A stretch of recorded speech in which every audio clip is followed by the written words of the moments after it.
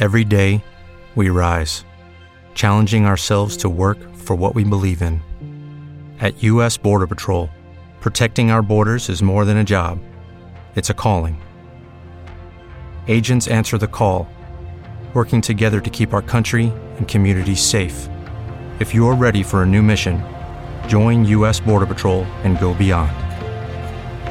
Learn more at cbp.gov/careers. Everybody in your crew identifies as either Big Mac Burger, McNuggets, or McCrispy Sandwich. But you're the Filet-O-Fish Sandwich all day.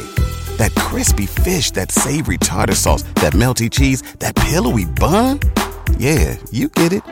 Every time. And if you love the Filet-O-Fish, right now you can catch two of the classics you love for just $6. Limited time only. Price and participation may vary. Cannot be combined with any other offer. Single item at regular price. Ba-da-ba-ba-ba. This is Tim Beck, head coach of Coastal Carolina Chanticleers. Shout out to the Fun Belt podcast.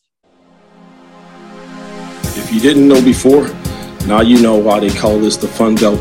Very excited about the Sun Belt. You know, while other conferences have been breaking up, our conference has become stronger. The state of Sun Belt football is the strongest in our history. I saw Fun Belt Conference, and I'm like, I don't know what this is, but I got to join the show. This sounds a lot of fun. Go for it. 3, 2, 1. Welcome back to Fun Belt Podcast. Talking about your favorite topic, America's favorite topic, the Sun Belt. Brought to you by the Believe Network. We believe in the Sun Belt. We believe in ourselves. And I believe we have Shane Metland back from the Daily News Record. Shane, welcome back. Thanks for allowing me back. Yeah, we thought maybe keeping Craig on. Craig did a pretty good job breaking down last week's football action. I wouldn't blame you if you went that route. And leading us, as always, Dusty Thibodeau from the Warhawk Report. Dusty, how the hell are you? Have you recovered from that Houston versus ULM fiasco? Yeah. I mean, you know, I had choice words last episode of what it is, but you know, I'm telling you, Houston going into the Big 12, Shane, your Jayhawks are in for a little bit of a battle there because even head coach Kelvin Sampson of UH told Keith Richard post game, "This is the best defensive team I've ever had." Ooh, so look out. So speaking of basketball, Dusty, I don't know if you've heard, but while we were watching our respective teams, the Red Wolves and the Warhawks, play against competition that was a little bit better than the team we had put onto the court, James Madison was up there in Lansing, Michigan. Lansing, right, Shane? It's Lansing? Yeah.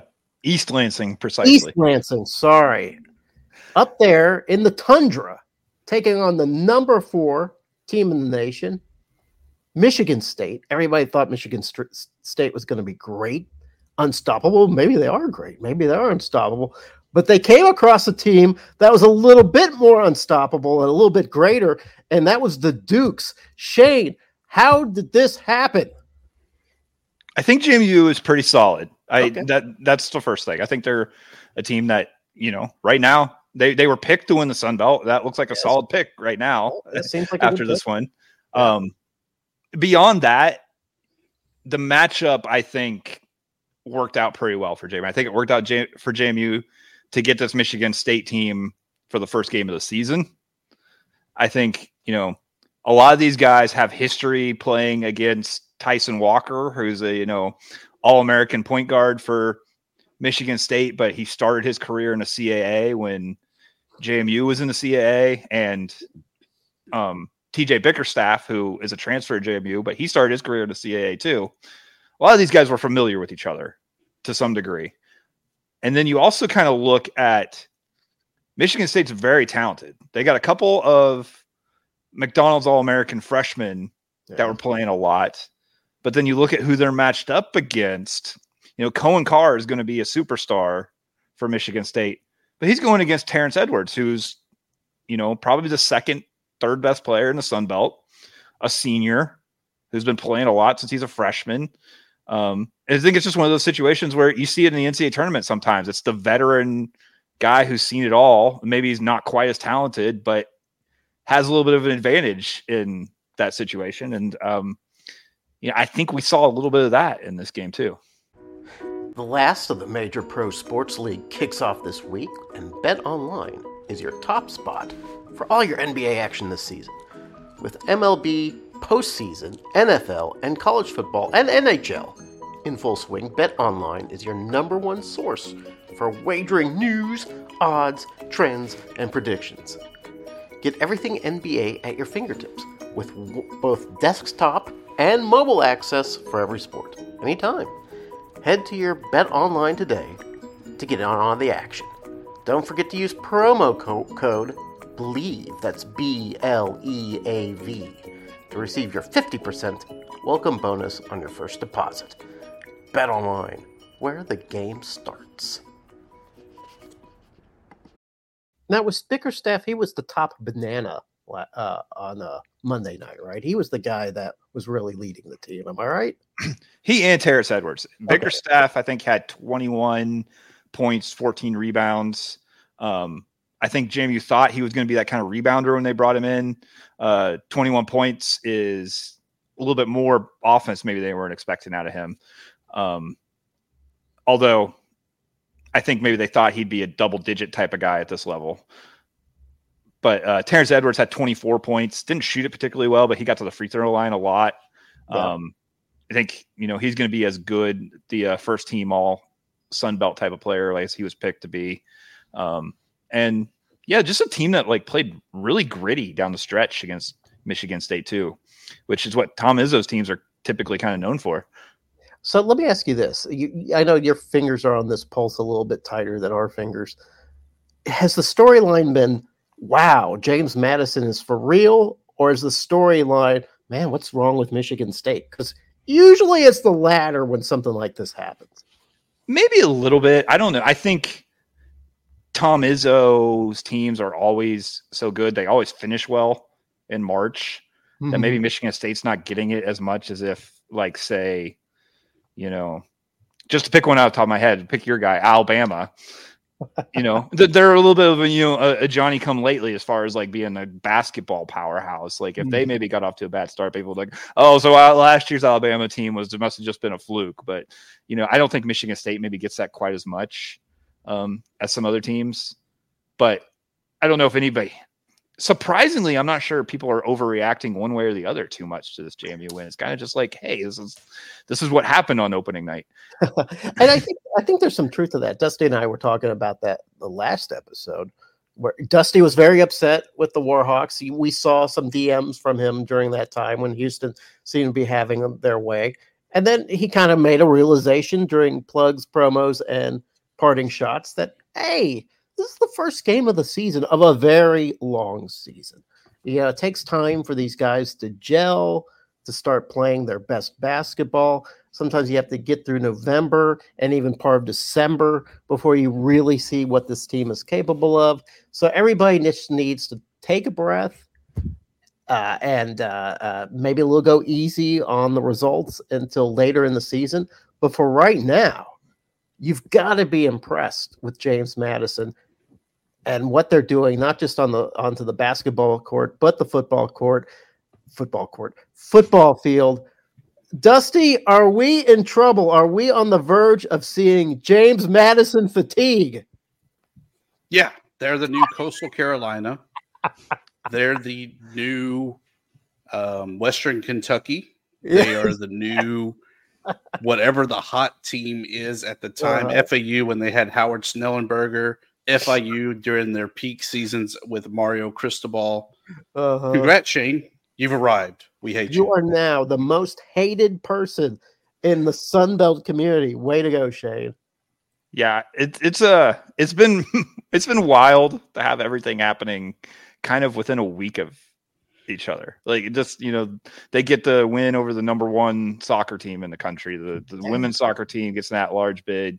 Yes. The basketball win, the football stuff. It's wild that you're getting a decade's worth of stuff happening in a week here in Harrisonburg. And will it continue at that rate forever? I think JMU fans should enjoy this right now. Yes, and be prepared to bear the slings and arrows of jealousy, because it's a lot of people are like, oh my God, we can't have James Madison destroy us on a daily basis in every program. They've got to have a weakness. You have to have a weakness, right? Water skiing is there a weakness there? It's been a rough field hockey season. Okay, we'll take it. For us too. So, Shane, my question to you, everywhere I turn, not only is the talk about James Madison, but it is also Shane Metlin of the Daily News Record breaking down in depth, getting colored copies of the letters being sent to the NCAA to try to get the Dukes into the postseason. How many text messages, phone calls, smoke signals have you received here over the past few days as you've really dug into that? A lot. A lot of messages too. And I mean, I was the kind of guy who typically in the past has been able to kind of interact with anybody who wants to interact with me, like on social media and stuff. And, not want to be like, I've never had so many people trying to interact with me that I could act like I was too big for it. And I've just thousands and thousands of, notifications when it comes to just replies and quote tweets and everything else. And so if I haven't interacted with you, and I typically do, I apologize, because this has been wild. Shane is giving his followers the hi-hat. Oh my goodness. Yeah, and we thought it was going to be when we invited him on the show that was going to happen, not when he did his own work. Well, I will say I saw a serious jump in traffic and stuff just from starting to cover the Sun Belt. Yeah, okay. All right. But this week has been insane. Well, there's a good chance that we see the Dukes maybe tickle the AP top 25 in basketball. I don't know. There's talk. There's talk. There's a voter out there that'll do it. Yeah, if they're 3-0 when it's time for me to turn in my ballot, I will have them on there somewhere. Okay. But that's no sure thing with Kent State on Thursday. Kent State historically a solid basketball program. They are. They tried to match up some solid teams in the inaugural MAC Sun Belt Challenge. Looking pretty good right now. Yeah, we got old not Bowling Green. Who do we have? I forget the other one. But yeah, we're looking forward to that too. Well, guys, if we've got basketball covered, I think it's pretty exciting that basketball season's here, and now we got to wait for all the shakeout. We got the MAC Sunbelt Showdown coming up. What, Thursday? Thursday's the first game for that, right? Yeah, Thursday is JMU and it was JMU and Kent State. I'm tired. I'm drawing a blank. Yeah, come on, Shane. And it looks like there's kind of a game each day until a pretty solid Saturday slate. Yeah, okay. So So at the same time, there'll be A State. Now I'm falling asleep. Sunbelt football on Thursday, this will be another night for the Sunbelt to shine. So that'll be nice. And maybe it's time. To Thibs, with your permission. Is it time to get into second and short? Oh, I triggered the gong. Did you hear it? Did you hear the gong? I always hear the gong. Even when I'm trying to sleep, Jeremy, I hear the damn gong. All right. Thibs, I would like you to be a little nicer to gong, okay? Can you summon the gong in a nice way? I don't like you, gong. Oh, man. You are be rude to the gong at your own peril, Thibs. Gong will show up at your window tonight. Just be careful. Because Shane made friends with the gong. Shane can summon the gong. I think we need Jeremy with his graphic prowess to have some sort of gong show type thing for promoting this when it comes out. Boom! Yeah. Hey, I've always wanted a gong in the house. When it's dinner time, boom. When it's time for TV, bam. Homework, gong. Wouldn't that be nice? Was Gene the dancing machine? Was that the guy from the Gong Show? Or am I mixing up my 70s weirdo? No, I think he was there, and there was the masked comedian. Wasn't he on the Gong Show? Yeah, I watched a little. The Gong Show was a little bit slightly before my time, but I was Mine a little. too. was on. Yeah. All right. Forget this. Second and short. Boom. You know how it goes, guys. I bring up the games. I kind of introduce it. And then you guys bring in, you guys swoop in with the penetrating analysis that the Fun Belt podcast is known for. Are you guys prepared to accept this challenge? Can I count on you guys for the penetrating analysis that our program has won an Emmy for?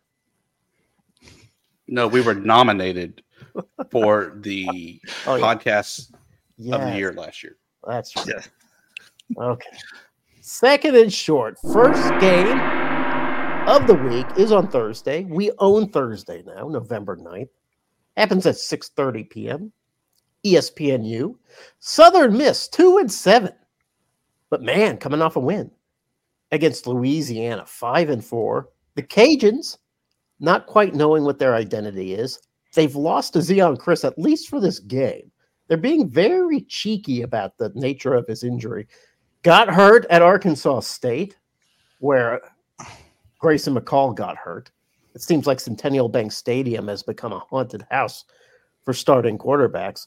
Meanwhile, Southern Miss kind of finding their mojo way too late in the season. Frank Gore has run for 370 yards and 3 touchdowns his last 2 games. Thibs, what do you see coming out of this game? ULM last week turned the game over to the Southern Miss Golden Eagles. All right. Even though we've come full circle where it is now Chandler Fields back behind center for the Raging Cajuns. Yes. They're not going to lose this game. This is the Cajuns game. This is their statement game. Their time to shine at their second to last home game. Closing out the season, obviously, with ULM. The Cajuns got to get some more wins to really shore up their bowl hopes. And this just gets them a little bit closer. I like Jacob Cabote once again to establish a running game. We were reminded how much we liked Chandler Fields in seasons past, and the Cajuns roll to a victory. Yes, Fields did not look bad in his mop-up duty at Arkansas State. Did throw a last sort of game-ending interception, but that could be expected. Shane, do you see from your mighty perch in the East, how do you see this game shaking out? Does Louisiana simply have more to play for? Yeah, I see it similarly. And I've seen this pointed out. This isn't an original Shane Metlin thought here, but you know, if there's a team in the Sun Belt that's going to have to go to their third quarterback, Louisiana is in pretty good shape to do that. We're talking about the guy who's been there before, has a ton of experience, and you're not just throwing him to the wolves, especially against a struggling Southern Miss team. I think Louisiana gets the job done in this one and comes bowl eligible. Yeah, Fields is a good guy. Coach DeJormo, Coach Mike said that Ben Wooldridge not coming back this season. He's done. So it's going to be Chandler Fields maybe for the rest of the season. Saturday, November 11th, the Saturday slate starts with an out-of-conference game. You thought, wow, we're done with out-of-conference games this season. Nope, we still have a few more. Starting this week, Old Dominion, 4-5, the weirdest team in the Sun Belt, going against Liberty, 9-0. They play at 12 p.m. ESPN Plus. The Flames are a 13.5-point favorite. Jamie Chadwell returns to the Sun Belt. I don't know if there's a bigger storyline than that. Liberty is 9-0. Some people are chirping, why aren't they in the top 25? I'll tell you why. They've played a suck-ass schedule. I mean, it's all CUSA opponents, which is bad enough. And then people, I think they got Massachusetts. They got New Mexico State. Really, the only... Oh, yeah, I forgot New Mexico State was in there. They have Bowling Green. They're 5-4, but everybody else just kind of blows. So now they got to take on Jason Henderson and the Monarchs, which to me is, even though the Monarchs are 4-5, they're just a different level of team than Liberty has faced, in my opinion, all season long. Shane, am I right to think this way, or am I not giving Liberty the credit it deserves? I think your reasoning makes a ton of sense. Ooh. It's hard to know how good Liberty is, and I actually did a radio spot in Lynchburg, home of the Liberty Flames, here not too long ago, and asked some of these similar questions. And we'll find out how good Liberty is because they haven't played really a Sun Belt quality team this year. And 13.5 points again seems like a wide margin for ODU when they just play nothing but 1-score games, regardless of the quality of the opponent. So, there you Vegas odds makers. Have you been watching? Yeah. So I think it'll be close, and I would not be surprised if ODU gets a victory in this one. And does the Sun Belt proud. Tibbs, does Jamie Chadwell have any reason to play a little bit harder against Old Dominion? Does he have a revenge bone in his body? Does he need a revenge bone? Hell, he left for the cash, right? No, he left because God called him there. I forgot. I'm sorry. God called him there, and $4 million, if I recall. That is correct. I'll tell you why he left. He got tired of being asked about James Madison in every press conference. See, this is why the hatred is bubbling up. He didn't do a very good job of hiding his annoyance every time that happened. Here's my thoughts on this year's game, though, Shane. Okay. Jacksonville State, for all intents and purposes, is a Sun Belt Conference school. They have Sun Belt Conference coaching staff stolen off the Bayou. They have a Sun Belt Conference roster that was also taken from the Bayou. Wow. In that game, the Liberty Flames were able to really handily beat the Cox down 31-13, showing that they have what it takes offensively to really be able to go against a pretty solid defense and stop a pretty good offense. As much as it pains me to say, Conference USA is going to get a non-conference win over the Sun Belt Conference this weekend with the Liberty Flames burning Old Dominion's hopes and dreams. Do you know who else has a victory against Jacksonville State by about the same margin? That would be the real Sun Belt team, Coastal Carolina. So I'm not 100% sold on that argument. It was a good argument, though. I mean, it was delivered with passion. Yeah. So that's all. I do think that is a fairly decent. That might be Liberty's best win. Mm-hmm. I'll tell you what, though, Old Dominion just too weird to be beaten by this team. That's my opinion. I know that's not scientific. I know that's not really looking at the data, but there's no team more weird than Old Dominion, and weirdness wins every time. I think it's just going to be a fun game. I can't wait to watch it. You know what's not going to be a fun game, Shane? I'm not sure where you're going with this. Well, there's a reason why I named you personally for this. Okay. James Madison hosting UConn, who's 1-8, 1 p.m. Oh my God, what a gross game. The Dukes are a 25.5-point favorite. UConn has one win on the season. Somehow they beat Rice. Good for the Huskies, taking on Rice, coming away with that win. But let me tell you something. The Dukes are steamrolling over their schedule. They're putting out cigarettes in the eyes of everyone who prevented them from seeing postseason glory. The Huskies are next to be fitted for that eye patch. Shane, give me one damn reason why I should watch 1 second of this massacre. Kurt Signetti hinted there could be some trick plays on the way from UConn. Oh, from UConn. Yeah, he says they have a bag of tricks, and I don't know. I mean, you got a 1-8 team with the opportunity to play spoiler. I wouldn't be surprised if they try some weird stuff. So if you want a reason to watch it, there you go. That reminds me, in 1992, Arkansas State played Oklahoma. And after the game, which Arkansas State lost 65-0, the players on the other team was like, "Yeah, I thought they were going to run more trick plays or something." So it's kind of funny that Signetti's like just expecting like a big bag of trick plays from UConn because clearly they're the underdog here. Tibbs, are you going to watch any of this game? Not in the least bit. I will be texting Shane, asking for talking points, asking for highlights, and hoping he actually gives me good information. And I'm not talking about how Frank Gore transferred midweek to James Madison and rushed for 963 yards. Wow.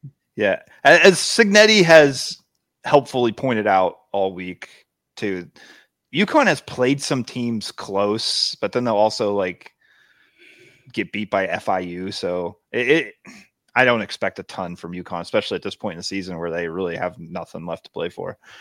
I do know that there's plenty of Sunbelt teams hoping, kind of like would smirk if UConn would win this game. This is what happens when you're the top dog, Shane. You get this sort of pettiness. So a game without pettiness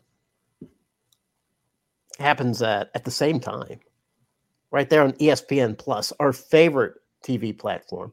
Appalachian State 5-4 at Georgia State 6-3, 1 p.m. ESPN Plus. The Panthers are given the 2-point edge, which I think it's merited. Appalachian State, yeah, we kind of talked a little bit about that when Craig Stevenson was our guest host. That Appalachian State is sort of back, right? They've won 2 straight. They're back sort of in the mix in the Sun Belt East. Yeah, they're getting just great quarterback play from Joey Aguilar, who's thrown for 7 touchdown passes in those last 2 victories. But here's the thing. The Mountaineers defense, especially up the middle, is uncharacteristically soft. It's strange. That's not something you see from a Mountaineers team. And the Panthers have a pretty good guy running up the middle, a guy named Marcus Carroll. So, Shane, do you think this is kind of a Georgia State opportunity to say, hey, we're not going away yet? Or is this an Appalachian State's chance to say, listen, we still get to determine what happens here in the Sun Belt East? It's both. Ooh, depending on that. I mean, I think both teams have a chance to do what you said. We'll see which one actually does. That's the question. I think there'll be a little bit of a bounce back from Georgia State. I think they're better than they showed against JMU last week. Ooh. And Sean Elliott certainly was fired up about how that game went. Yeah. But I think they can play well and still lose to App State, though, too. I think it'll be a close game. I think it'll be interesting to see which former Mountaineer named Sean comes out on top. Yeah, Sean Clark, the battle of the Seans. So Tibbs, is Appalachian State really back, or have they just sort of gotten lucky the last few games? Yes, they are back to being lucky. No, I think that they have skill. I think they finally kind of found what works for them and not really relied on the past, that they've kind of found their own identity. Oh, Joey Aguilar being a big component of that, and really how he plays is how the Mountaineers are going to go. I think, though, that Sean Elliott was pretty pissed this past week at the Sunbelt Conference media availability. I don't think that he is going to let his team have another offensive letdown like we saw this past week. Okay.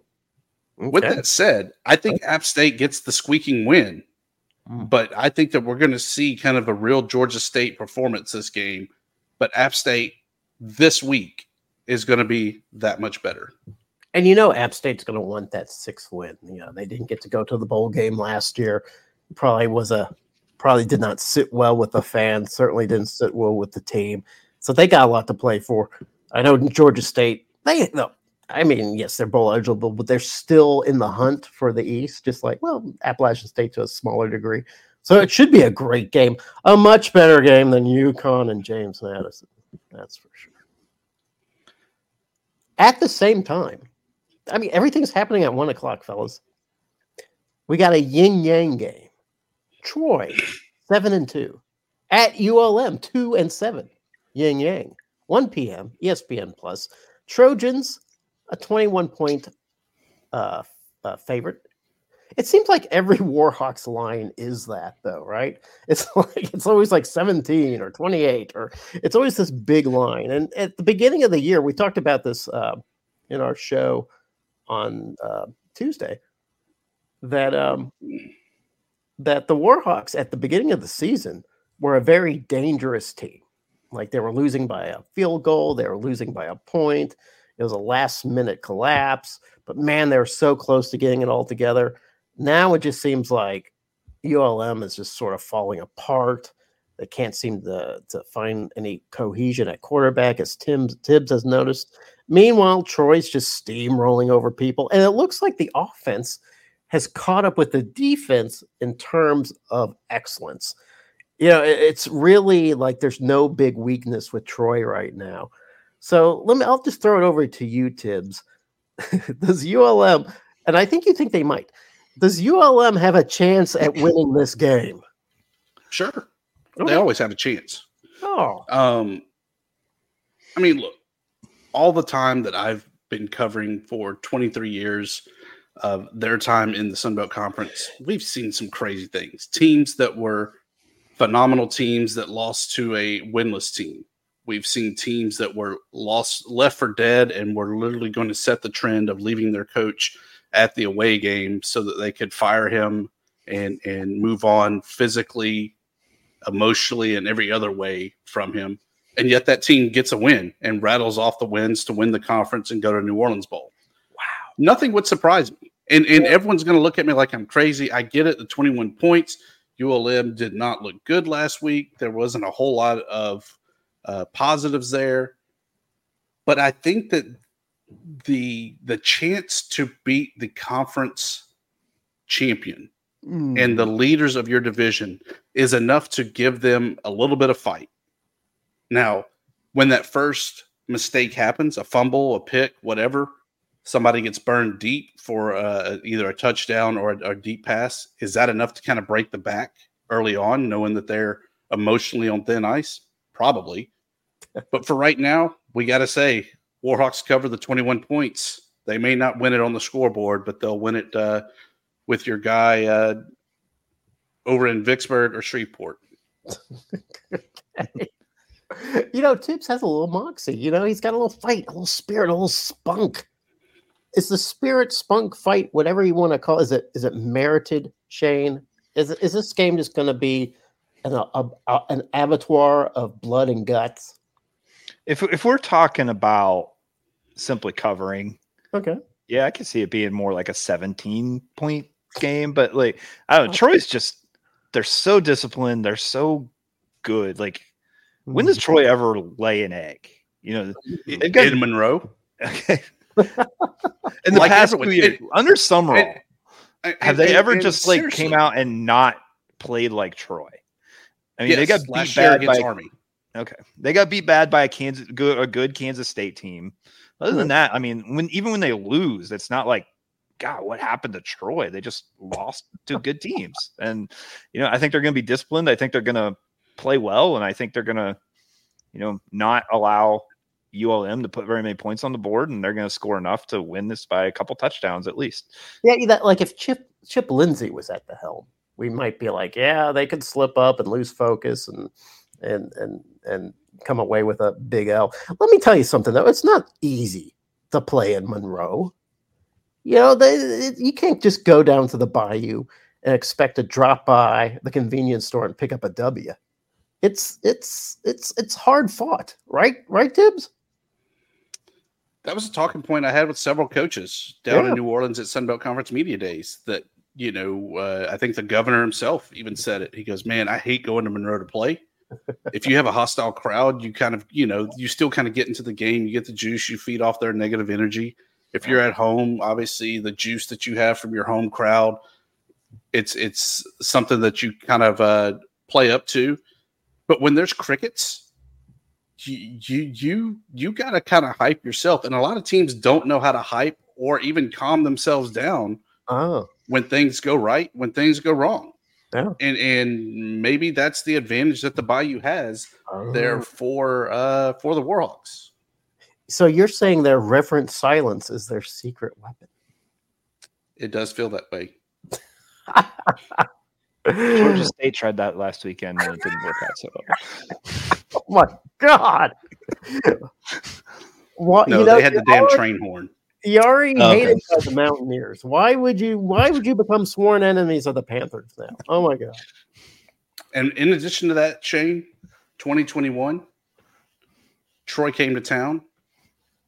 Warhawks 29, Troy Trojans 16. 2021 was a lifetime ago. I'm talking about the Sumrall era. Wait, we're talking about Howdy Doody or whatever show you were talking about earlier with the Gong Show.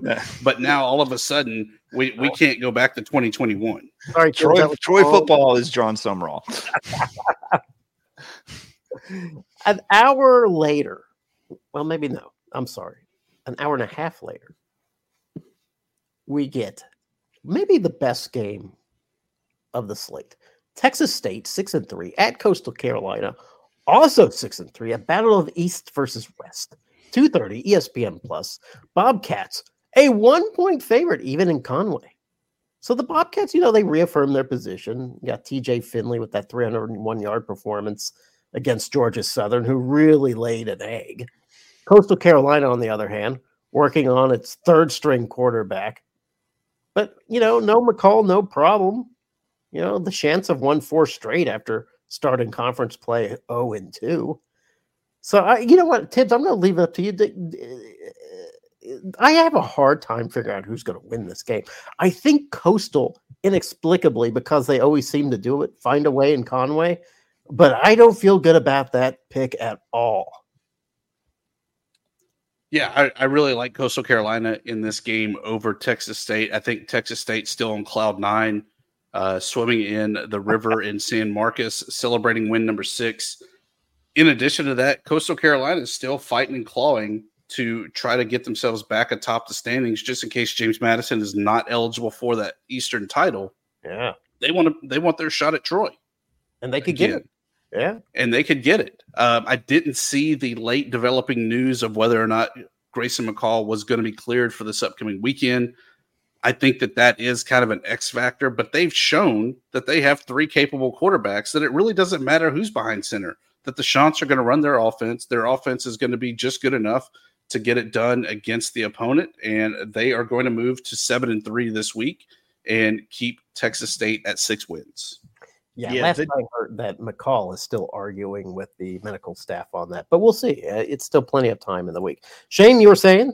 Yeah, they didn't seem very optimistic about McCall, but I'm not sure if it matters that much because we talk about who wants to put their third-string quarterback out there. I think Coastal's one of those teams that doesn't feel too bad about it. Ethan Vasco, originally an ODU commit. Yeah. He gets kind of poached in the recruiting process by Kansas, goes to Kansas, who didn't have a quarterback for a decade, and then all of a sudden had 3. So he transfers out of Kansas and goes to Coastal, and he can play. And he's good. He's a Power 5 level quarterback, legit. And I think Coastal's going to be fine with him, even if McCall's not available. Yeah, what a bounty of riches for Coastal Carolina. And what a turnaround for Coastal Carolina. So, yeah, it's going to be kind of a team that's sort of been there before, sort of knows what they're doing against an upstart Texas State team. I think this will be a very entertaining game. And if you have some time at 2:30 to take it in, and you want something to wipe the blood out of your eyes from watching Troy versus ULM or UConn at James Madison, then this is the game to watch. No.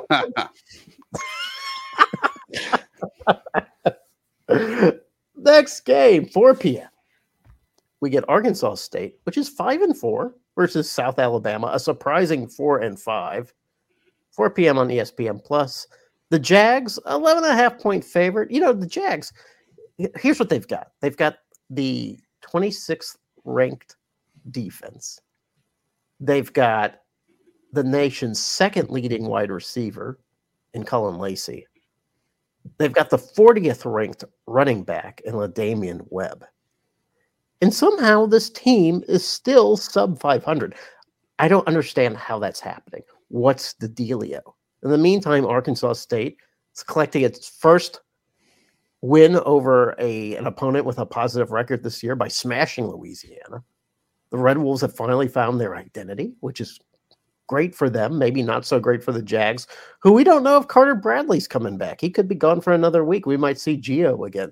So, Thibs, this is your chance to, maybe put a little trash on Arkansas State and maybe some renewed love for South Alabama.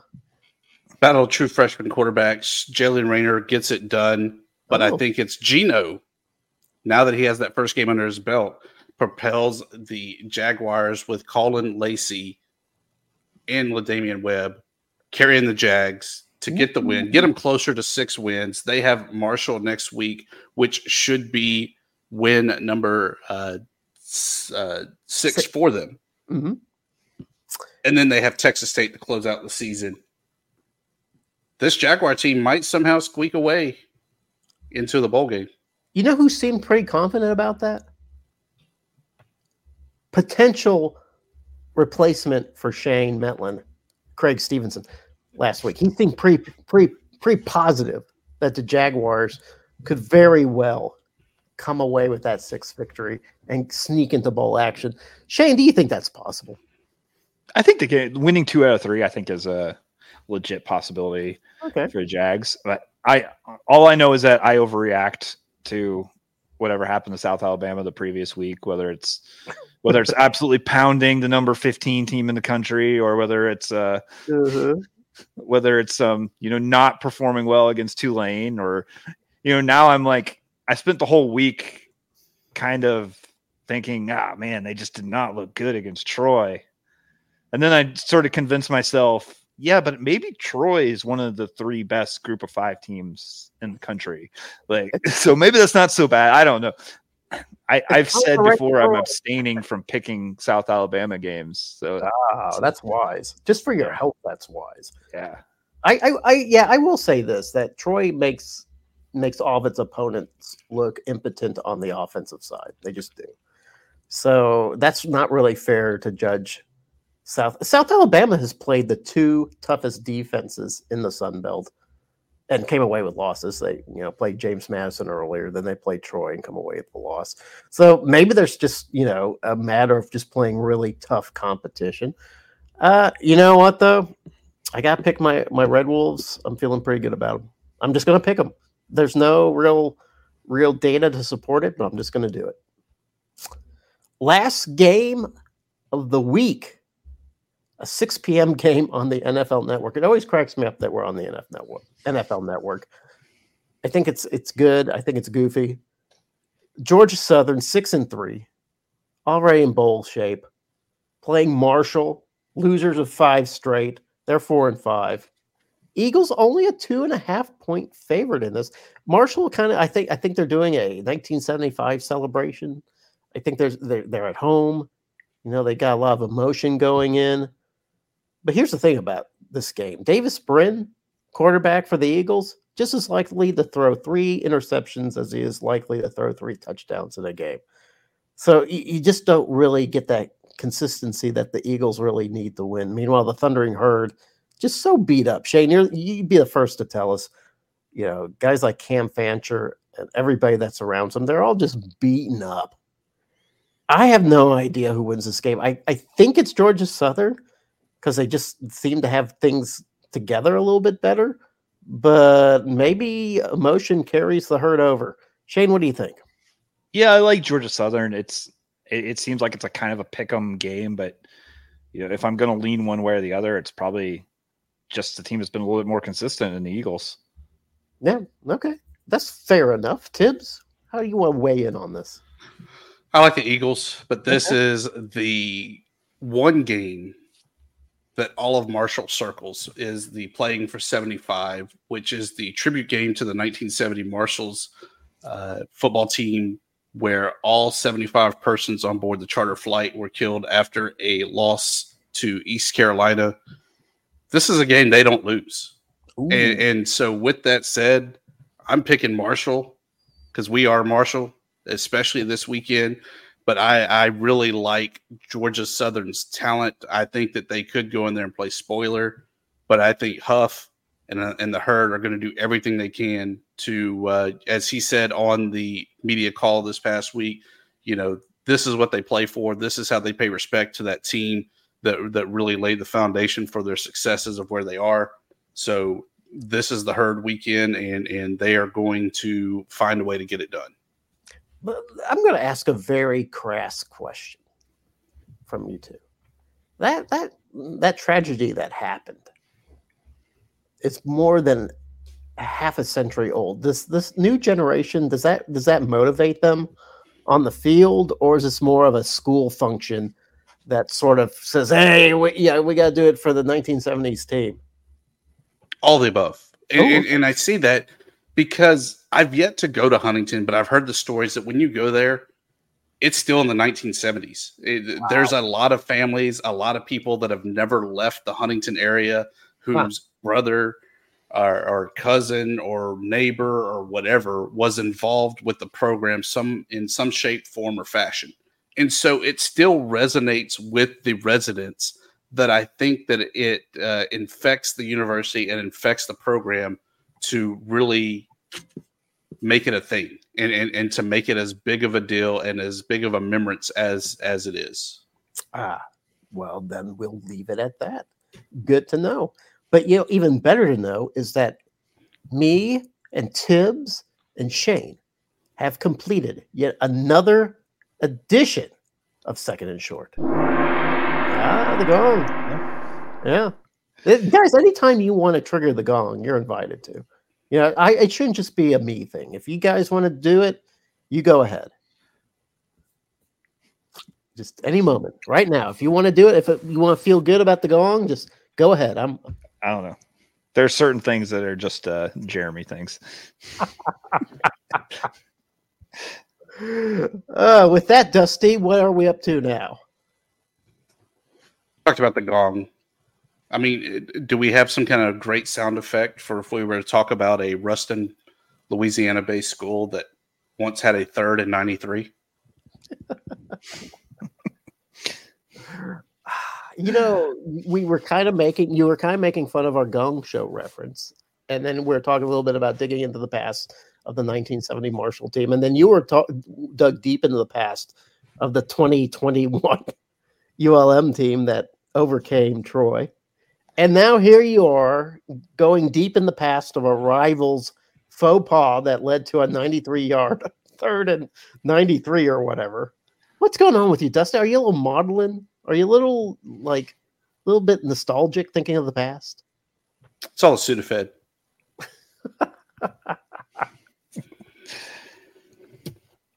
And on that note, since I've given away our newest sponsor there of Sudafed, it's time for plug promos and parting shots. Shane, being the hot man right now, where Paul Feinbaum is calling you, wanting your thoughts on the SEC and how James Madison will fit into their new league. We ask you to lay it on us.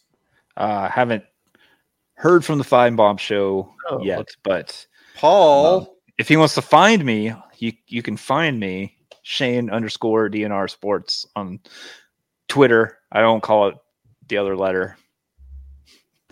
So that's my plug.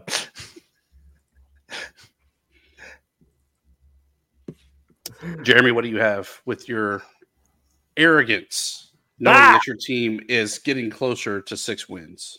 You know what? It's funny that you should mention my arrogance, because after the game, I looked at the statewide paper, the Arkansas Democrat Gazette, to get a recounting of the thrilling win over Louisiana, a rival of ours, a win that brings Arkansas State to within one victory of bowl eligibility. And I looked and I looked and I looked, and finally on page 11, I got a quarter-page little article about Arkansas State's win over the Cajuns, and I was cross because I felt like it was very unfair. So I got on the Twitters and I put a video out showing where Arkansas State's victory fell on the totem pole of the Arkansas Democrat Gazette. I said that I didn't find that acceptable. In fact, I found that quite unfair. And the result was just a firestorm of Hogs fans reaching out to me to inform me that, one, Arkansas State doesn't deserve to have better coverage. Two, because we got beat 73-0 by Oklahoma, we're lucky that people even know who we are.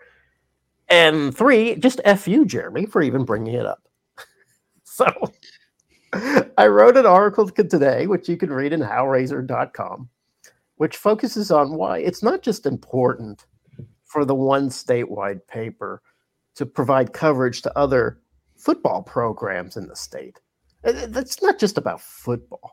This is about Northeast Arkansas, a section of Arkansas that can be very poor, economically distressed, has very potential for wealthy areas, but they're just not quite, leveraged. There's potential there that if you only would highlight some of the victories that occur in Northeast Arkansas, instead of always focusing on Northwest Arkansas, which has all the opportunity and economic prosperity it could possibly need or want, if you would shift a little bit of that focus on something good that's happening in Northeast Arkansas, whether it's a new steel mill that's going out up there, or whether it's a football game that brings the second largest university in the state closer to bowl eligibility, why not put a little spotlight on that? Why not help that part of the state become a little bit more attractive to people and maybe make the people that live there more prosperous citizens? I don't get why it would hurt so bad to move an article from page 11. So I don't know, how about page 3 and maybe put a picture in there? That would be nice, because it doesn't have to be all Razorbacks all the time. They don't need the publicity. They're doing fine on their own. And that's my parting shot. At least the universities that are on the front page of your local paper are in Arkansas. Ooh. And actually exist. Wow.